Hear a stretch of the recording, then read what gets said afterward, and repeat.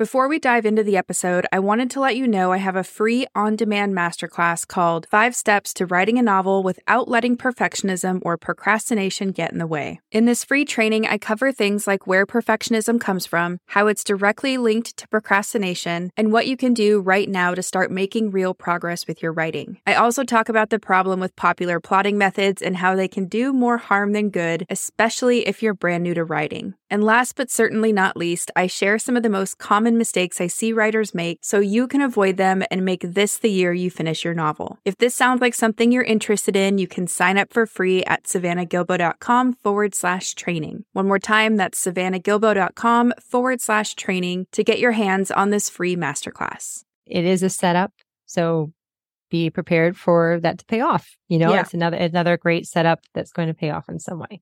Which is cool because then, like most things, we want everything in our story to be serving multiple purposes. So This is showing us character, it's setting up something, it's providing conflict, it's doing a lot. So we found that to be a very significant decision, even though on first glance, it might not seem like that big of a deal.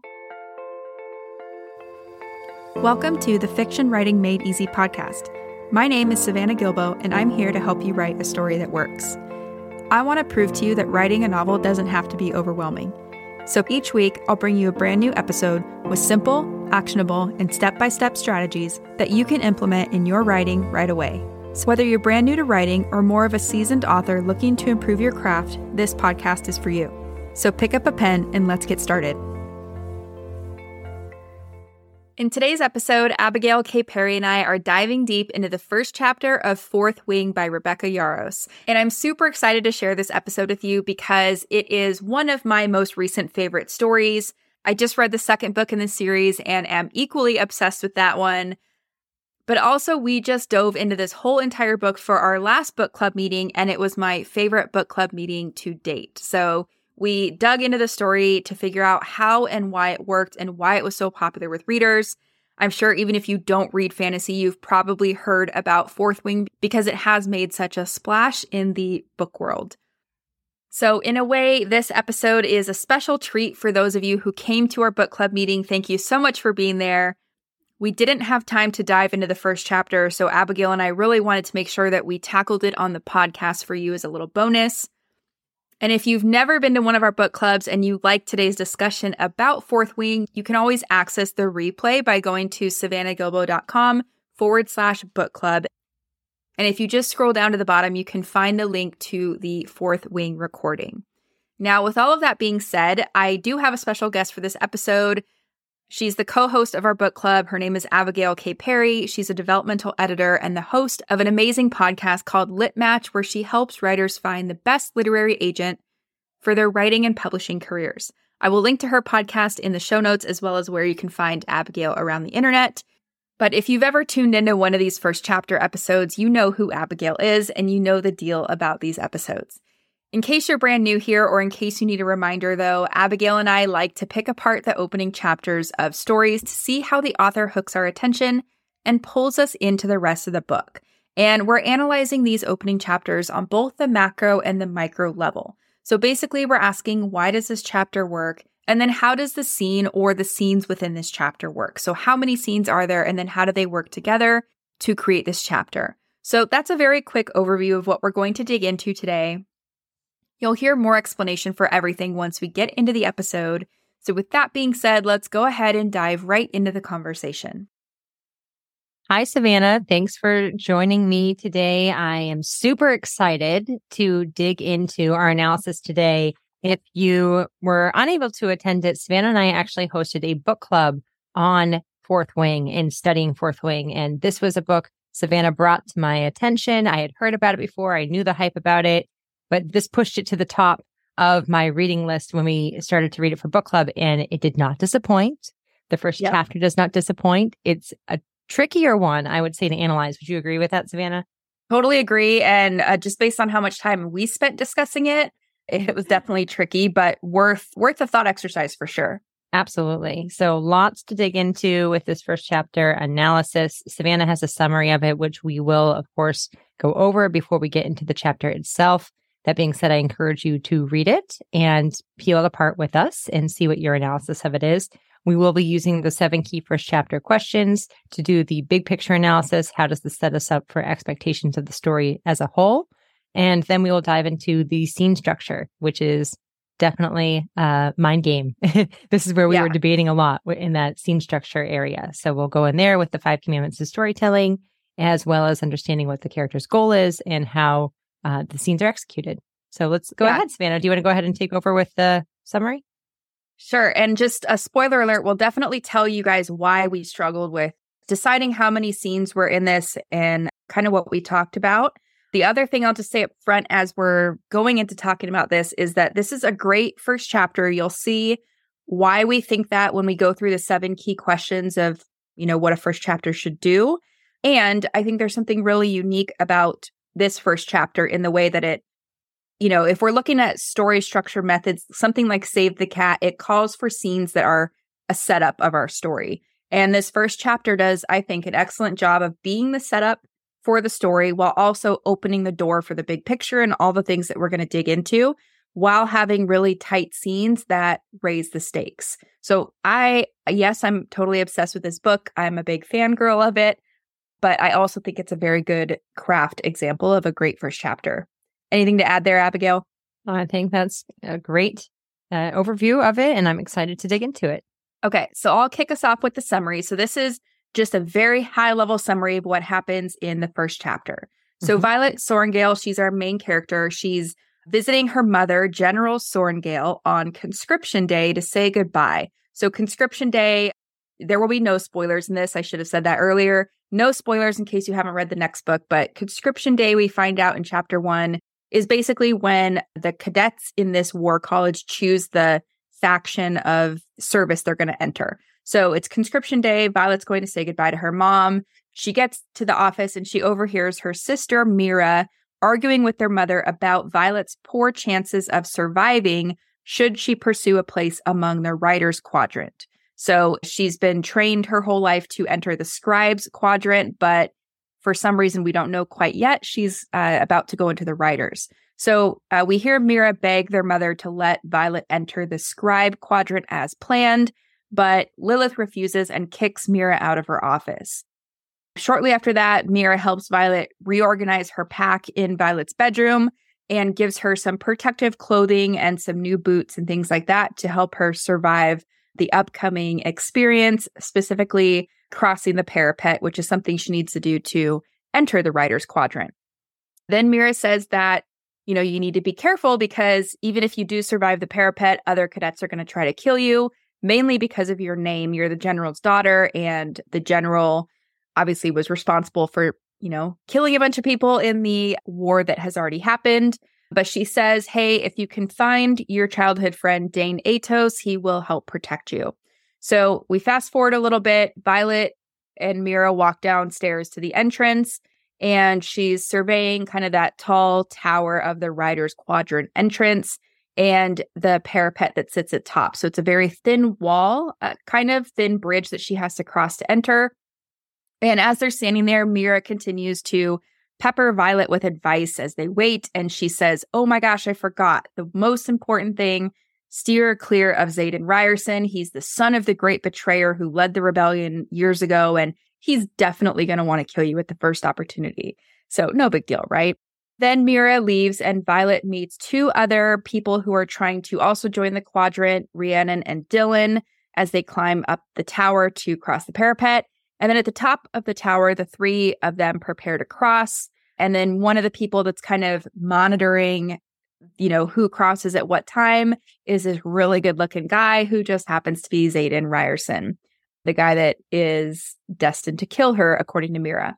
So they confront each other and Xaden reminds Violet that, hey, your mother executed my father. And Violet says, yeah, that is true, but your father killed my brother. So there's a lot of tension.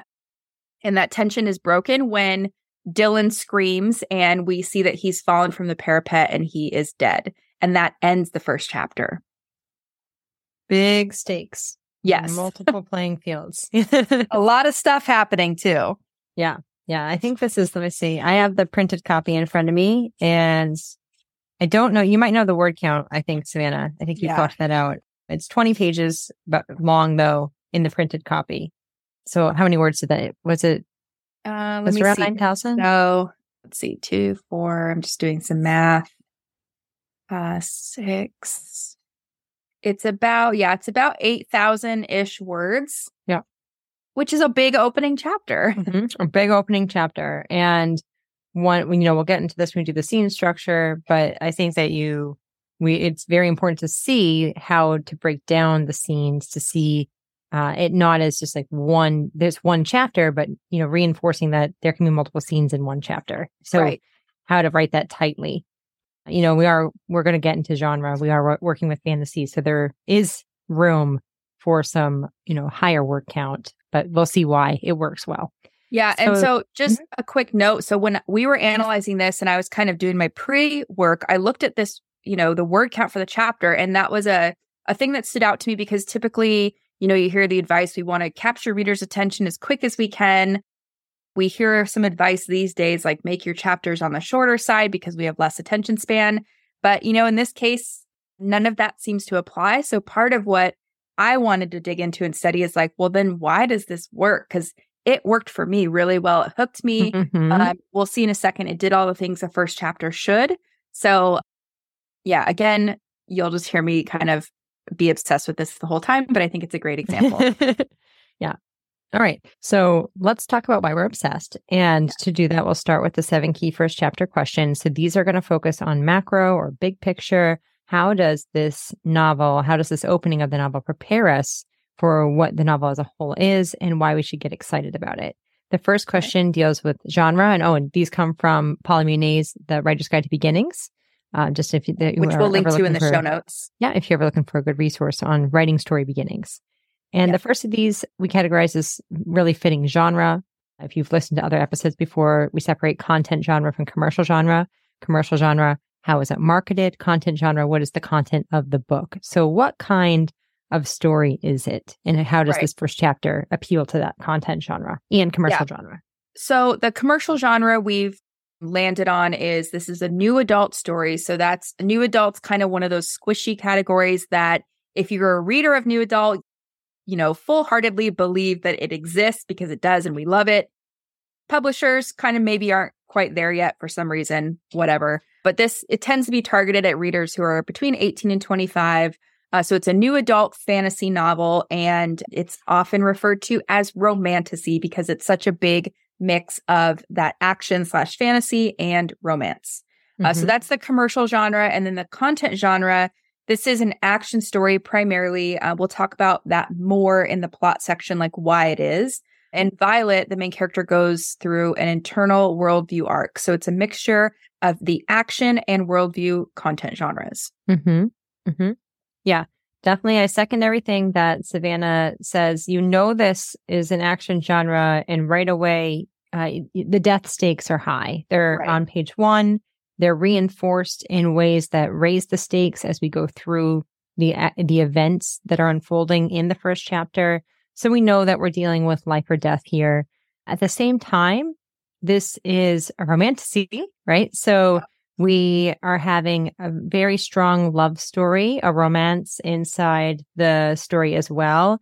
And I think that this does a really good job at still prioritizing the death stakes, but getting those love stakes in there in the first chapter as well, at least like with the attraction and the heat with Zane and Ryerson. So I think that while you can see love stakes are in this, death stakes are prioritized. So we're leaning on that action genre. And interesting with the new adult, I've heard this term, been familiar with this term since probably like it's probably even before this, but I started to become familiar with it around like 2014, 2013. And it's interesting, Savannah, that it's never really become a big thing in publishing. I felt like it was there for a while. I actually attended the Writer's Digest courses on it, and then it faded away for a while. So I don't really know the reason for that, but we were falling into the ages of the protagonist, and the main characters here are in that age range. And it appeals, I think, a lot to those target readers as well, although it can expand beyond that age, of course. Yeah. And so it's one of those things that, like, if you're a reader of this genre, you're like, it totally exists, right? But it's just for some reason, there's that disconnect with publishers. Hopefully we'll see that change because, obviously, some of these books that are in new adults are some big hitters. Mm-hmm. But to piggyback off what you just said, so I think it's cool. Like, yes, we've set up all these life and death stakes. We know that she's about to cross the parapet, which she doesn't think she'll really survive. She hopes she will, but she's not sure based on a lot of reasons. And then we also hear about the two love interests that are coming up. So Dane Atos and Théoden Ryerson, who we actually meet. So all that's set up. And for anyone that's writing a romantasy, we did a deep dive of the key elements of romantasy in the book club meeting. And if you want to catch a replay of that, because we can't go, deep into everything here, but the replay can be found at savannahgilbo.com/book-club. And we will link to that in the show notes as well. Great. Okay, let's move on to the second question. This deals with plot. And the question is, what is the story really about? Right. And so we get, a huge look at that in this first chapter. It's about survival. And the question that we're kind of asking is, is Violet going to become a writer? Is she going to survive everything the writer's quadrant entails? Or is she going to die trying to become a writer? So that's on our mind from, literally the first couple pages. Yes. And I mean, I'm trying to pull some quick lines of this, but even like line 1, conscription day is always the deadliest. Right. So right away, like we're hearing the deadliest in there. Visualizing the parapet, I think it's Amazon. Did Amazon just pick this book up for a TV series? I think so. Amazon. Yeah, I think so. So they just picked this up, and this whole first chapter, I mean, talk about visually appealing about what it's really about. With crossing the parapet, we're going to, like Savannah said, we're probably going to get into why Violet doesn't think that there's a high chance that she doesn't think that she'll survive this first day. Deals a lot with her character, and I'm sure we'll dig into that in the character question. But when you actually get to the parapet at the end of this chapter, you're throwing tremendous deadly stakes at her, from everything from weather in slippery surfaces to, the fear factor that comes into, are you able to cross or not? So there's a tremendous balance of interiority with the external conflict. And we are, one of our questions in Hero View POV. So we'll get to that next. But I think that looking at line level, if you're ever interested in looking at line level to see what the story is really about, you can see that this is going to be a fight for her survival within the grand scheme, the big landscape of this war that is going on in this world, and secrets and conspiracies and things like that. So that is something that you get into more detail as you explore the story itself. But this does a tremendous job at figuring out how to plant on a 1 or 2 sentence level big expectations for what might be explored further in the plot itself. And I think that it's fun if you read the whole book and then you go back and you peel apart on the line level, you can start to see where those setups are. Yeah. And it's also cool. I like that you mentioned the bigger scope of the war, because we don't have all the backstory in this first chapter about almost everything. We get a little bit of detail about Violet and context through her relationships and things like that. But we do know that they're at a war college. So we're kind of why is there a war college? And who are they fighting and why? We have those questions. We want to know things like, what happened in the rebellion? Why did Violet's mom kill Xaden's dad? What's the story here? We want to know more about this stuff. So it also does a great job of raising those big questions that we're going to get answered throughout the rest of the story. Exactly. Okay, so the third question deals with POV, and it is who is telling the story. And we're looking at first person, right? So who's telling the story, Savannah, and why do you think that was a smart choice? Yeah, so Violet's telling the story. Like Abigail said, we're in first person, so we're really grounded in her point of view. And it's the smart choice. It's the best choice because it's her story. She has the most at stake and the biggest growth in terms of her character arc. Mm-hmm. Yeah, definitely. And you are really, this really moves us into the fourth question dealing with character. Which character should they care about the most? They being the reader. So which character should the reader care about the most? And naturally, this is Violet, right? Right. Now, I think what's really interesting is that Violet goes about doing things that I think not everyone would do, right? On conscription day. One of those being is that she makes friends almost immediately. One of them being Dylan and one of them being with Rhiannon. And I think that that's something that she is advised not to do because death stakes are so high. So the closer that you're attached to someone, the more difficult it will be if you lose them. And there's a high chance that I think it's even like 50% chance that you're not going to make it. So what's interesting about that is that I think being grounded in Violet's POV and starting to see what matters to her and how she's starting to be torn between how she's analyzing situations, who she's feeling danger around, who she's feeling closeness to, it is a brilliant way of helping us be limited into that POV that can help us be surprised later if things change. So that's a really great tactic at being able to kind of steer the wheel of red herrings and things like that. At the same time, with Violet's character, going back to why we should care about her, Violet is an underdog. Right. In the situation. So her mother, she wanted to be a scribe. She is overhearing, she's walking in, overhearing her mother and Mira, her older sister, arguing about whether or not she should even enter Basgaiath War College because she probably will die based on just her physical disabilities. So she is, severely smaller, I would say, or at least she's described that way, compared to these other teenagers who are going into this opportunity of basically being bonded with a dragon and entering the war. So that's something that is really interesting about her. We see why she's the underdog. We also see how intelligent she is and how not much gets past her, and how she's able to really process information in a way that I think slows down so that we are aware of what she's aware of, which can raise the stakes. It can raise the suspense and the tension. And it also helps ground her in understanding what makes her interesting, because, being intelligent is one of her greatest strengths. And I also think that her kindness, which we see when she lends her boot, for example, it's going to put her at risk, but she lends her boot to Rhiannon. And I think that is giving her a disadvantage to get across, but she gains friends, even though she's advised not to gain friends in that corner. And that's going to eventually help her. So there are a lot of interesting qualities about Violet as she goes through this first chapter, and being grounded in that POV, I think just cements us further into reasons to like her.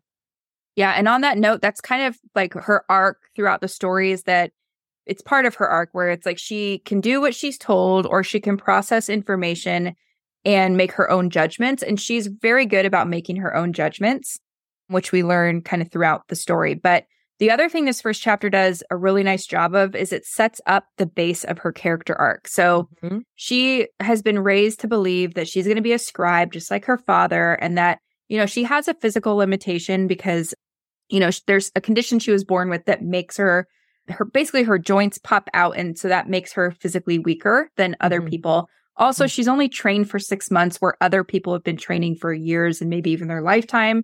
So she kind of goes into it with this mindset of, I'm not as capable of surviving because I don't have that typical strength, or that I don't have that physical strength. And then in this first chapter, we see her mom and Mira kind of reinforce that. Mira in a big way, mom's kind of half and half. And then, what she's eventually going to learn is strength is more than physical. And so she's going to come to appreciate her own gifts even more and see that, the things that we see in this first chapter that she is good at come in handy. She just doesn't see them that way because of external circumstances. Right, exactly. And I think that reinforces, again, going back to plot, what is the story really about? It's more thematic about the idea of that strength, we're not limited by the physicality, that there's more to strength than just our physical strength. But we're seeing this, as you said, grounded in her character. And that's what makes it such an amazing opening, because they're not preaching it at us. We're seeing it through Violet as she experiences her conflict and how she faces that and makes decisions about it. Right. One of my favorite lines from this first chapter, you might have it written out, Savannah, is what her mother says to Mira in argument as to why she thinks that Violet will survive, because Mira is insistent that she doesn't think that her sister will survive, and she's mad at her mom for entering her. Yeah, I can read that if you want. Yeah, go for it. So Violet, she says, "Are we just listing my faults now?" And mom says, "I never said it was a fault." And then she says, "Mira, Violet deals with more pain before lunch than you do in an entire week. If any of my children is capable of surviving the Rider's Quadrant, it's her." Yep, exactly. And I think that is a super powerful line, especially because her mother is this person who is grounded as very high expectations, cold even, especially since her father's death.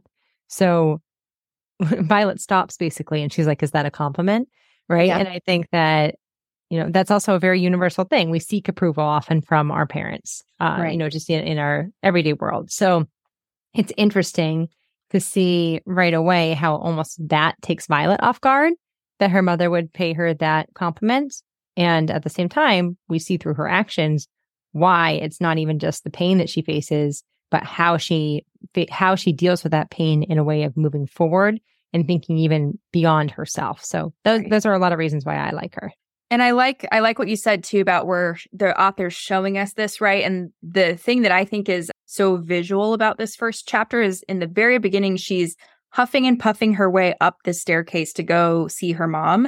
And she's got this heavy pack on her shoulders. And like, if you're a normal person, that might be difficult. Mm-hmm. We can kind of use like a normal, I don't want to say the word normal, but if you're of normal fitness, average fitness, I guess. Yeah, average fitness, then that could be challenging for us too, right? But we see that it's extra challenging for Violet, and we have questions of like, why is this extra challenging? She gives us that information in little bits throughout the chapter, but it's a great visual of how she believes that she's physically weaker. And in a lot of cases, she is, especially in the opening. Yeah. Yeah. And one of the scenes that we're going to talk about is really interesting is that Mira, once her mom refuses to pull Violet out of this, is that Mira sets her aside and she's starting to give Violet tips on what she needs really in order to survive. And one of the things is that she's helping her repack the bag. Mm-hmm. And we see that Violet has prioritized a lot of books in her bag. That's, she's raised as a scribe, so books are really important to her. And she has to start even making decisions between the books and what she's going to keep or not. And Mira says something like, and it's very important why she's choosing between these two books, but I won't give a spoiler. Yeah. But basically she is, she's picking between these books and she wants to keep both of them. And Mira says to her, are you willing to die for it? So It's interesting to see like what Violet has packed versus what Mira is going to help her pack. And then of course, all of these things that you're carrying in this pack are heavy and you have to cross this giant parapet that you can the wind can blow you right off of it. Right. So challenging, definitely challenging. And that leads us pretty well into the setting, the fifth question dealing with setting. Where and when does the story take place? Yeah, so the story takes place, we know the whole thing is kind of at Basgiath War College. It's in a fictional world. The realm we're in is Navarre, right? And then there's Primorial right next door. There's it's a giant fictional world. Specifically, we're kind of in Mom's office. So in the War College, in Mom's office, we're in Violet's room, and then we go down to the entrance of the quadrant where they're going to cross the parapet. Mm-hmm. Yep, exactly. And that will lead us into the sixth question, which deals with core emotion. So how should the reader feel about what's happening? Well, and actually, I want to back up to setting because if I'm a writer and I'm trying to plan out where the opening is going to take place, I think it's interesting that there are those locations because one, Mom's office comes up again later in the story. They need to go in there to get something. Her room, is interesting because it's kind of her normal world, her normal place. We also can see, Mom has her boxes packed up already by the time she gets back from saying goodbye to her. So we can kind of, it shows us the setup of Violet's life there. And then the parapet becomes obviously a huge deal. So it's interesting just to think about, why were those settings chosen? Why did we start here versus any other place? Just a good thought exercise for your own work. Mm-hmm. Yeah. And I also like about the setting that even, we're in this big fantasy world, but you mentioned things like the office and then, the rooms. And seeing those before you get to the parapet, I think also helps it feel very realistic, right? Despite being in a huge fantasy world. And world building is absolutely, unquestionably important in a fantasy story. You have to ground us in this world. At the same time, having us see that sense of relatability and realistic, a mental picture, a realistic mental picture that feels very human. I think in being in an office and in the bedroom, we're doing interesting things. We're preparing for this grand setting that we're going to reach by the end of the chapter. But it does, I think, at least like for me, it helped me set my feet on the ground before Right. moving forward. And, I mentioned that Amazon picked this up, and I can just imagine how exciting that visually that first scene is going to be. And it's exciting visually in this first chapter as well. But there's something to allowing us to get to know the character in their everyday setting before throwing them into the grand setting of the parapet and like entering Mescaeth War College, because I think that helps us get to know the character and care about the character. And something with death stakes don't work, or at least they're not effective on me personally as a reader, if I don't care about the character. So it complemented that.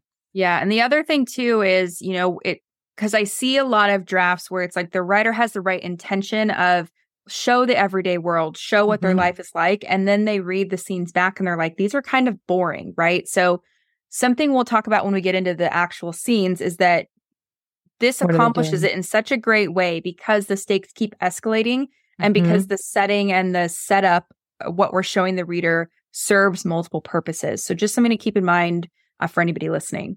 Yep. And so actually let's pair, because you just kind of touched on both of these, Savannah. Right. Let's pair the 6th and 7th question. They basically can be paired.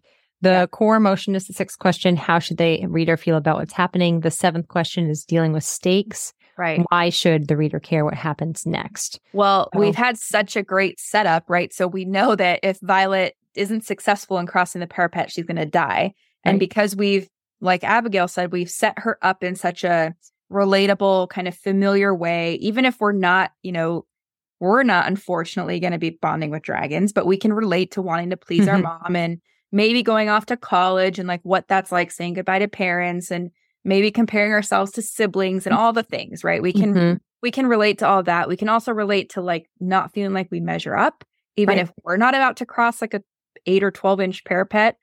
So we relate to her, which means we care about her. We see how she's interpreting and feeling and what she wants and things like that. And we know what's at stake. So that's a recipe for caring and concern. Yep, absolutely. Yeah. And then, again, those death stakes, how the stakes are raised throughout the chapter, and being able to do that effectively in the first chapter sets the expectations that you can do it throughout the novel. We always need to be considering, how do you raise the stakes whenever you're doing just as a writing exercise. I think that's really important. At the end of every time that you write a scene, ask yourself, how can I raise the stakes even more? Because if there's a way that you can do it, do it. And, that doesn't mean it has to be this soap opera drama of stakes being raised, but effective for what makes sense for the story and what it's really about. And how can you raise the stakes on that on an internal level as well as an external level? The pairing of the two is what makes it effective. Right. And the other thing about like how we should feel. So obviously, I think primarily we're concerned. We're worried about her safety.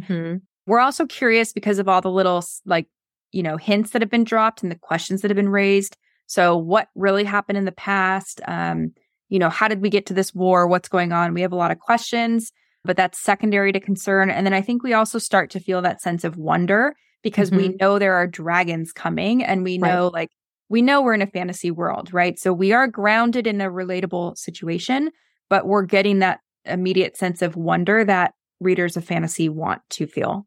Yes. Yep. Okay. So that covers the 7 key first chapter questions that explore big picture. Now let's zero in. Let's go micro. Let's look at scene level. And Savannah and I had a lot of debate between how many scenes were in this first chapter. We talked about it a lot before we had our book club meeting.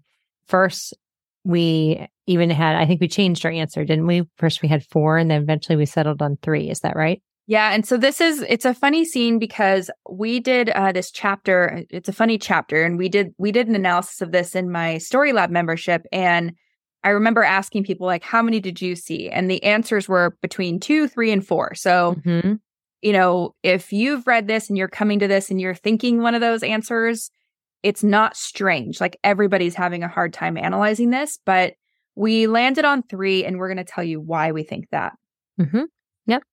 Yeah, and Savannah even asked me before we were coming to record again, are you still on 3? And yes, I'm still on 3. You're still on 3. So we feel pretty confident about 3.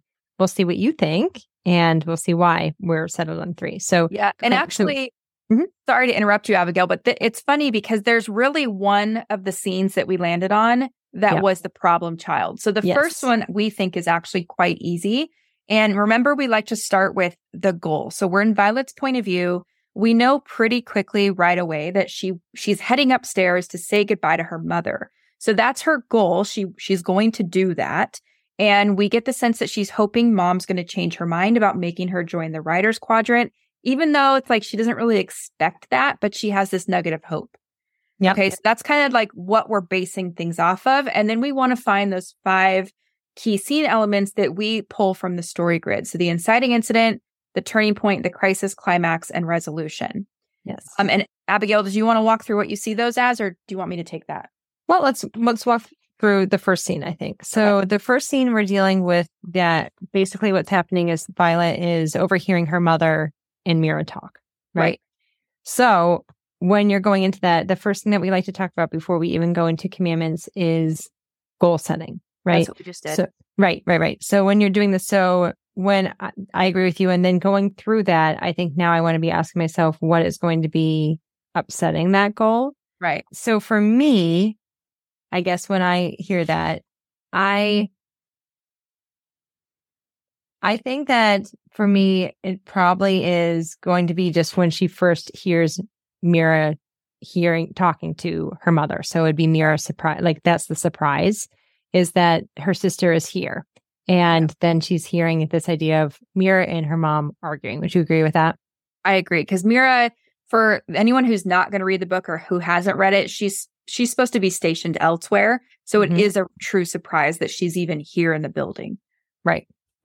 So that's and then it's like this idea of how do you proceed forward into that? So after I would do that, I would go look for that turning point. And I think for me personally, I think that the big turning point is when her mother makes that line that we talked about, where her mother gives her the compliment.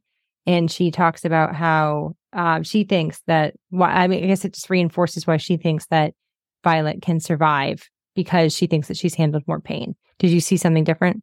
I did. And so tell me first what you see as the crisis following that.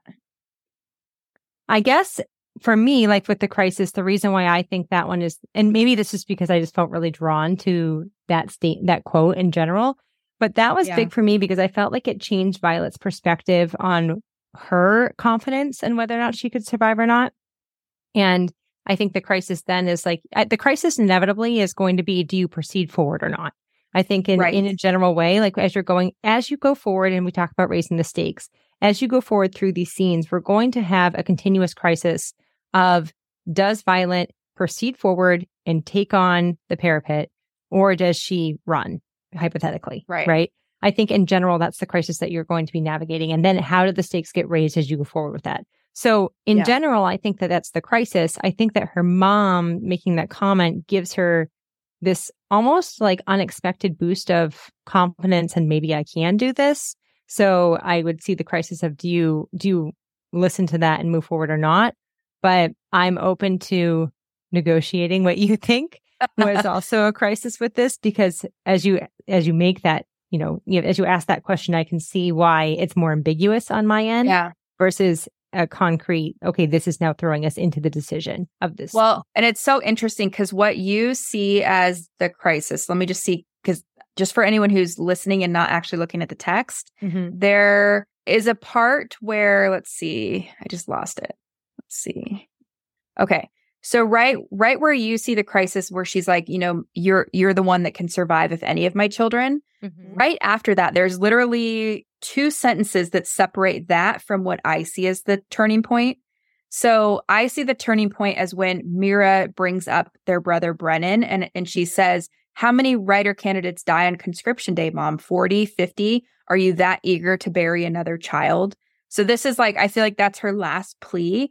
And then I feel like Violet faces a decision to get involved or not. So, she's thinking about in the argument, you think? Yeah. Or just what is she going to do? Because now it's like, these are 2 strong women that are kind of coming together. And that's kind of a low blow. So she sees her mom's jaw tighten and she's glaring at Mira. Mira swallows, but holds her own in the staring competition. And then Violet kind of says, Mom, she didn't mean. And then Mira gets kicked out. So I felt like that was the turning point in crisis, because it's like, I came to say goodbye to Mom. Mira's here. She's made it about Brennan and kind of Mom's decisions. now what am I going to do? Because I can't, it's not the same intention I came in with. So she kind of, for the most part, stays silent. Like she tries to say something, but she gets interrupted. Yep. Mira gets kicked out. And then Violet says this weird goodbye to her mother that's kind of like a half goodbye. So interestingly, no matter which we choose as the turning point, like you said, the crisis is still, you know, how are we going into the next scene? And she ends the scene walking away with Mira, kind of unsure about what just happened with her mother. You know, so it's interesting. Let me ask you this, because I think that's, sorry to interrupt you. I think that's really interesting what you pulled out. When I see that, I feel like I can absolutely 100% see what you're saying with Violet. Yeah. I also think that the question, almost like the crisis, is dominated by the mom, by in that confrontation, because it's directed towards the mom. I can see why Violet's, do I interfere or not? And there is action that she takes. Yeah. Based on that. So I like that there's action that she takes. I think that what's interesting about that is that, would you agree that the mom is probably the main antagonist in the scene? Yeah. And that's what I was going to bring up too, because we talk about this in my notes and novel course, like what's the antagonist goal in the scene? So if we're thinking of antagonists, like what is the mom doing in the scene and what is she trying to accomplish? What would you say? Well, I think she wants her daughter to enter the war college. Yeah. And to follow orders, basically. She wants both daughters to follow orders. Right. Yeah.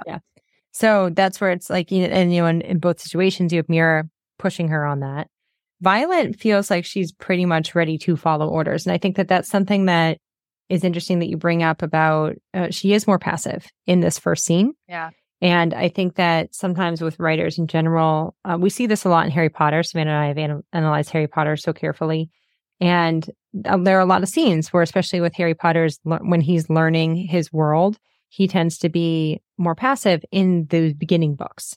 And he's still, but like the term I like to always use is like, you can't be a dead duck. You can't just like only be observing all the time. So it's important that we see how Violet is kind of grounded in this. Do I interfere? I like that you've said, like, do I step in and interfere here or not? My goal is basically trying to say like goodbye to my mom and get ready to go off. At that same time, like, I think that pulling us deeply into her interiority and understanding, or her, her psyche of, or I guess like her handling of this situation that's going on, that is a clever way of setting her up as someone that's going to have rising stakes throughout the scene itself as well. Because if the crisis is about, do I enter the college, or do I, or do I run? Do I go against mom maybe in the scene? You can see how it's going to get trickier and trickier as she proceeds forward in the scene itself. Where here, like, we do have a more subtle conflict, a more subtle crisis, but it's not that there's no crisis in the scene itself. It's just how she's handling it has lower stakes than the next scene, which has lower stakes than the next scene. Would you agree with that?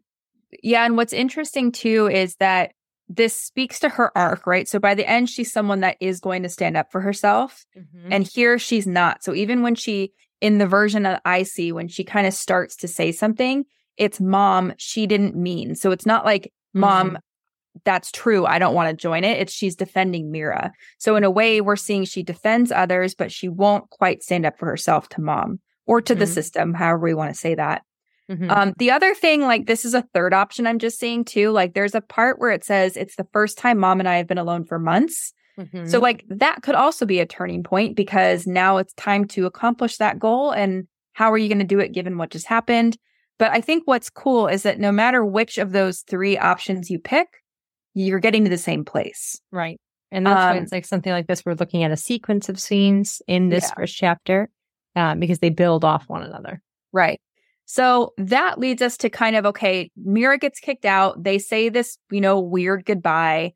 And then what? So because of this first scene, Mira's in the hallway waiting. Violet walks out, and we learn that Violet only has, well, not only, because she expected probably the goodbye to go a little longer. So now it's like she has an hour to get ready. Mira's here. I only have an hour to spend with Mira. What's that going to be? So that's kind of, she has an hour before she needs to report with the other candidates, which is what I would say summarizes kind of her goal in scene 2. Right. And I mean, her goal in scene 2 to me is just like pack her bag and get ready. Would you agree with that? Kind of, because she's already packed. Remember, she brought the pack upstairs. But I guess what I was thinking, because like then she's going to repack it. So do you think Mira repacks her? So do you think that her goal then at the second scene deals more with just what she's going to be having this conversation with Mira? Well, I think she knows, like, we know that in an hour she has to go report and check in. Mm-hmm. So I think that's the goal. And that what is she going to do to fill that hour? Well, Mira's kind of taken over, right? She's okay. Let's go to your room. We're going to repack you. I'm going to give you all my knowledge, because Violet didn't expect Mira to be here.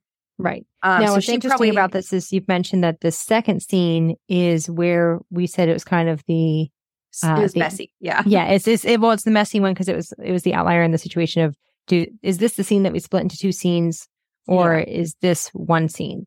Right. So I'm curious, why don't you talk real quick about Savannah? Because I had always seen this as 3 scenes. You saw it as 4 scenes.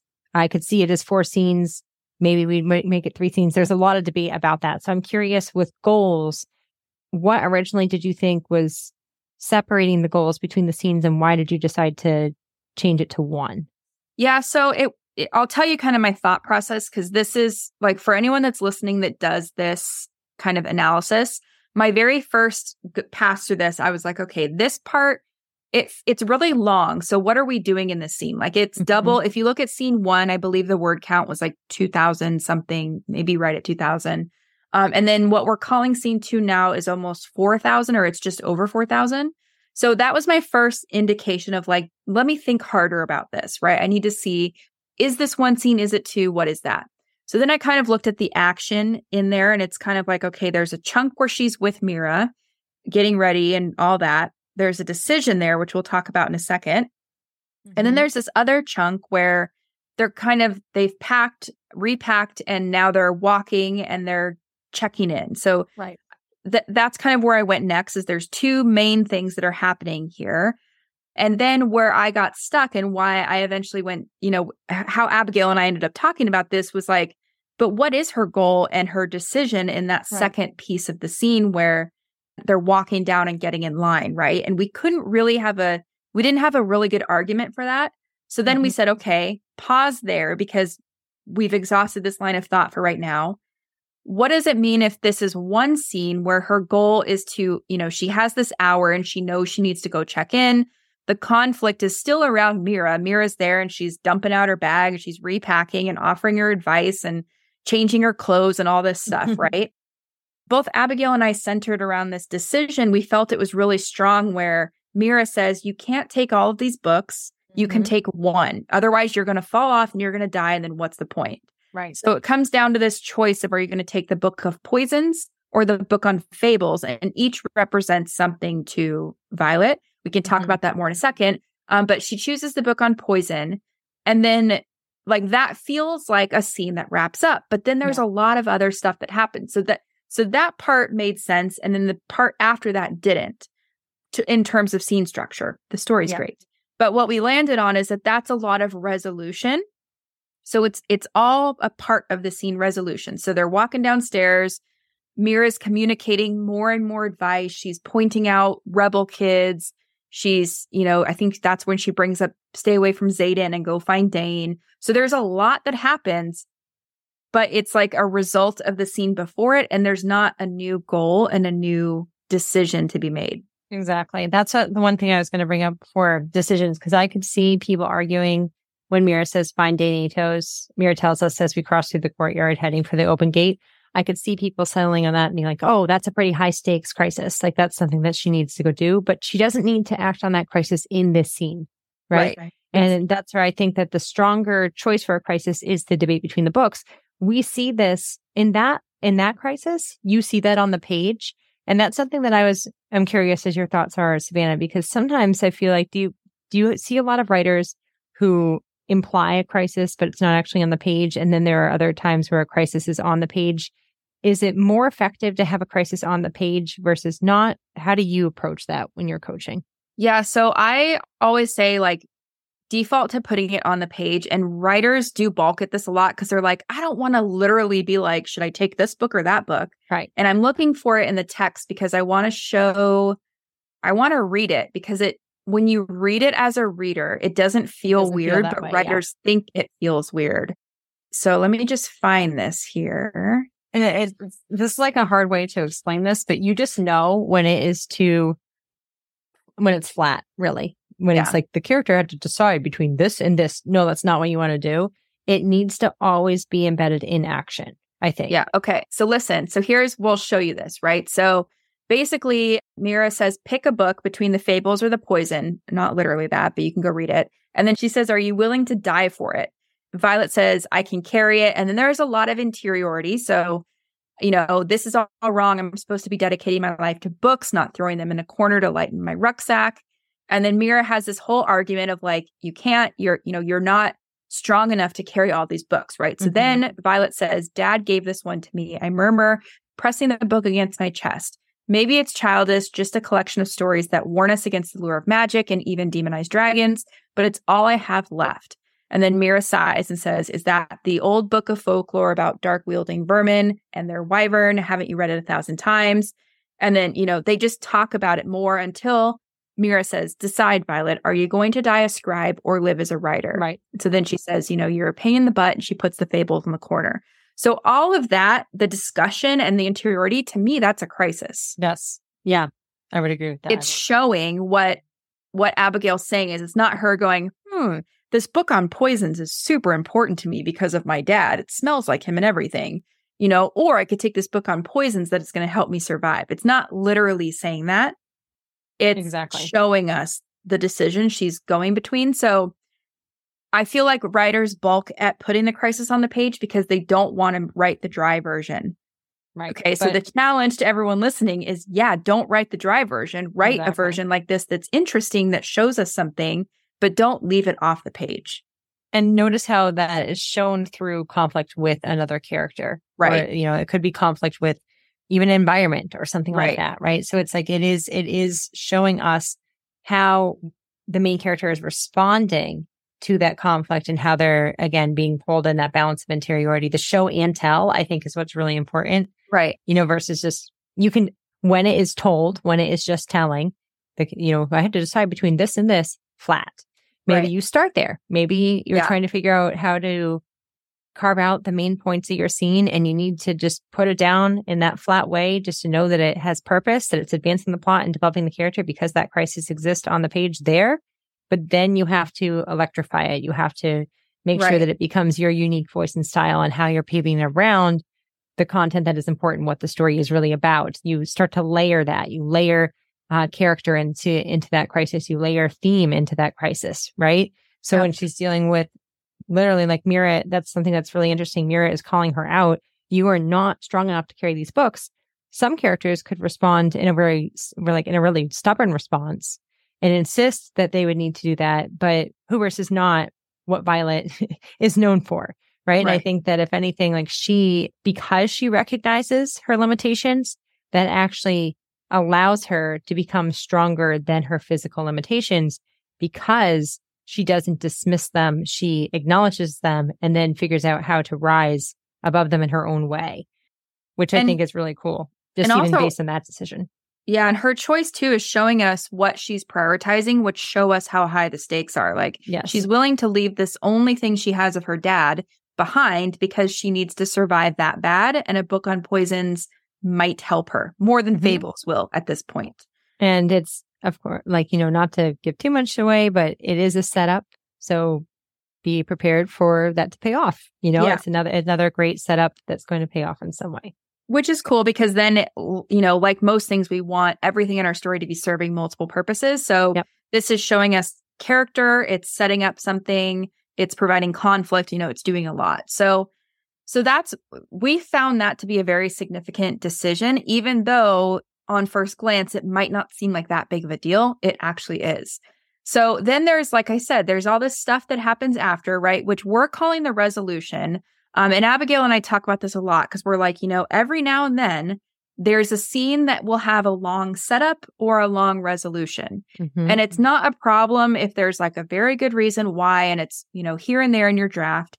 It's not something you probably want in every scene because your draft's going to be bloated and the pace will feel weird. And you're not just dumping backstory or something like that, right? It's not content just for content's sake. We are still moving the plot forward with what happens in the resolution. Right. And it's really cool. This is one of the ways that, when you're writing an action story, I feel like a lot of writers are like, how do I raise stakes? How do I make things more dangerous if I can't have like car crashes and explosions and dragon fire in every scene? Well, this part of Mira walking her downstairs and saying, oh yeah, and by the way, there are less dragons willing to bond this year. That's information that raises the stakes because now she has to survive. And then once she gets into the writer's quadrant, there are less dragons to bond, which means other cadets might kill her, right? Also, the weather's getting worse. So because the parapet's going to be slippery, that makes it more dangerous. So the stakes are being raised, even though like nothing dramatic is happening. It's just information that is raising the stakes. Yeah, so that's a really interesting thing that you pulled up there, Savannah, because that's a setup that pays off in the scene versus a setup that pays off later in the story. So you're you're pulling out some great examples of how to weave detail in a way that we're going to see immediate payoffs that reinforce the death stakes, as well as setups that are going to be surprising but inevitable, or at least like very satisfying when they pay off later in the story. Yeah. So this piece also is doing a lot for the story. It's giving the reader context. It's increasing the conflict and the stakes. It's making us worried more for Violet because of all that. And it's literally getting us down to the entrance. So what happens basically is she checks in at the end of the scene as part of the resolution. And then the next scene, so this is scene 3, opens up where she's now in line for the parapet. So she's behind a bunch of cadets. And she's mentally preparing to cross it. So that's her goal, is to, when she steps out on that parapet, she wants to be as ready as she can. So do you want to talk through the incident there? Well, I want to talk about options, I think, because I want to, with details here. So again, we mentioned this is the scene where we are going to meet Xaden Ryerson. And that is interesting because you're seeing both death and love stakes when you meet him. Because we're seeing her attraction to him, but she has been told that by Mira directly, he will try to kill you. And we see that she feels threatened, that maybe he'll throw her off or something like that if he gets the chance to do that. So I think that I could see readers feeling like he's going to be something that's really important in the scene. I could see, like I've mentioned before, this is where she kind of starts to make friends. She's been advised really to stay away from people. She starts to make friends in this scene. She, in my opinion, makes a big sacrifice in order to do that just by being her. So I am interested, like with you, to get this, to set the goal. Now we've reached the goal of we're about to cross, right? Well, because she actually crosses in chapter 2. Right. So I think this, we could say that, her goal carries through to chapter 2 and the scene carries through. That's fine. Or we could say that this piece is like, she needs to make it up the stairs to the parapet and get ready. Because we know that the cadets kind of, could do stuff. Right. So I agree with that. So I think that this is it's amazing how this scene, as the final scene, we are raising the stakes all the way through from the beginning scene with the mom. If you settle on the turning point of what Savannah said of does she interfere or not, we know that that's dealing with death or not. Do you obey mom or not? Whatever that, I guess that's the mom's goal. But we can see that we're talking about why death is so likely. We get to Mira, that conversation becomes more intense through action. What are you going to prepare in order to try to survive the day? And now we have reached the moment where we are physically going to be tested, right? Well, and Mira's gone at this point too. And Mira's gone, right? We've removed a resource. So I would agree with you because I think I just wanted to point out that I think that this is such a great setup to her actually crossing. And I think that there's a really brilliant move in not having chapter 1 as her crossing. Right. I think that the stakes are raised so dramatically, both psychological stakes and physical stakes are raised in big ways because of how the first chapter is published, versus if you were to say, I could see easily someone saying like, why don't you just start with her crossing? And for me, it's because you need to get to know the character in order to we don't have enough context. Right. If she dies or not. So if that's the goal, then Savannah, of let's get up the stairs. Would you say that's the goal? Yeah. Then or just however you want to say it. So it's get up the stairs. It's, mentally kind of get myself in order now that Mira's gone. And I don't have I have to prep myself because I don't know. I'm thinking of myself if I were to do this. It's kind of like I need to make sure I can actually step out on that thing. And yeah, get up the stairs, get to the top. I don't know. Yeah. So what I think is interesting is like, what is probably the first thing that's going to start to interfere with that? For whatever reason, I'm really drawn more towards her bonding with people in this scene. So like when she starts to really bond with Rhiannon and Dylan. So that's what caught my attention, is when she starts to really like associate with these other cadets. And that's what I would call the inciting incident, because it turns her from becoming someone who is focused on what she's doing to focused on what she's doing and these other people that she's already making friends with. Did you see anything different? I agree. And the first person she talks to, I believe, is Rhiannon. She just says like, oh, that's your sister, So there's a couple things going on. Is one, Mira said, don't make friends, and someone's being friendly to her. But also she's saying you're a Sorengale, as in like the general. So Mira kind of warned her against both of these things. People are going to want to kill you based on your name. They're going to want to kill you because there's less dragons, and don't make friends. She's kind of going against all of this stuff, right? And then I think the conflict increases when she's made a couple like allies, friends, whatever we want to call them. And then there's Jack. So Jack's kind of the, jerk that is in this group going up to the top. I think the turning point is when she realizes that the hot guy at the top is Xaden. And that's where it's like, this is where it's really interesting, because now we're starting to really tightly weave main plot and an extremely important subplot. But, this is going to be almost like a subplot that rivals the importance of the main plot. Right. So that's just really, I think it's really smart to get that in there in this way that we see, because now she feels like there's a direct threat in front of her. Jack is kind of this annoying threat that could be like a future threat, but Xaden, she thinks, is going to try to kill her now. And I think now it's a matter of how is she going to stand up against him in order to get across, prepare to get across, right? And so what I wrote for the crisis is kind of like, is she going to let Xaden intimidate her, whatever that would look like, whether it's turning and running, whether it's breaking down, crying, or whatever it is, right? We don't know. Or is she going to defy him by crossing? And that's the choice she makes. So it's like, she kind of stands up to him, she raises her chin, and she says, are you going to kill me?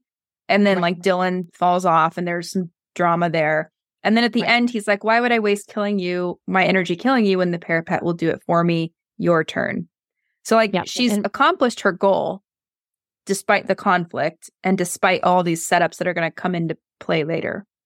One thing that I think is really interesting, I could see people saying, well, Dylan dying, and whenever you have death on the page, that feels like you can't ignore that action. And I've seen people say, even like if death is on the page, that almost feels like an automatic turning point, because it feels like the value shift is going to be from life to death. But this is Dylan's. What I think is why I side with you on it being Xaden, and realizing that it's Xaden Ryerson is in front of her, is because the body, the central conflict, everything that the scene is centered around, is that, am I going to allow him to intimidate me or not? And Dylan is what distracts them. Like, it's almost like they've had this, everything is centered around, it feels like, this confrontation between the two. And then Dylan screaming is what pulls us out of that argument. Yeah. So I feel like not everything, it feels like we have tremendous setup in the sense that we understand that it's getting windy, it's going to be slippery. All that is emphasized by her recognizing that Rhiannon doesn't have the right boots and she's going to fall off, and she's going to switch her one boot with her so that they have a chance of having some stability. And you get closer and closer. Dylan's enthusiasm about crossing probably undermines his awareness, I guess, of how dangerous it's going to be. And all of that then pauses in order to have this confrontation with Xaden Ryerson. And then we are pulled back with Dylan, which reinforces the death stakes that, yes, life and death is very real. Dylan has now died in front of you, and you're going to be next in chapter 2. So what a way to end a chapter, because that's moving us into the second chapter. I'm definitely turning the page. But it's such a personal conflict between her and Xaden that I think raises the death stakes in its own special way, only to then prepare you for actual life and death stakes that she's going to face as she crosses in chapter 2. Yeah. And there's also this part that I like to, when I'm looking for a crisis, I'm like, what pauses the character? So like, yes, Dylan's death pauses her, but there's not thought on the page of like, what am I going to do? And in this part where she kind of says, you're Fen Ryerson's son, internally, she's like, he will kill you the second he finds out who you are. Mira's words bounce around my skull and the fear knots in my throat. He's going to throw me over the edge. He's going to pick me up and drop me right off this turret. I'm never going to get a chance to even walk the parapet. I'll die exactly what my mother always danced around calling me, weak. And then he says, your mother captured my father and oversaw his execution. And she goes, wait, like he has the only right to hatred here? Rage races through my veins. So it's almost like that rage powers her to, she goes from like scared and, whatever, to feeling this rage and indignation almost. And then that kind of powers her forward.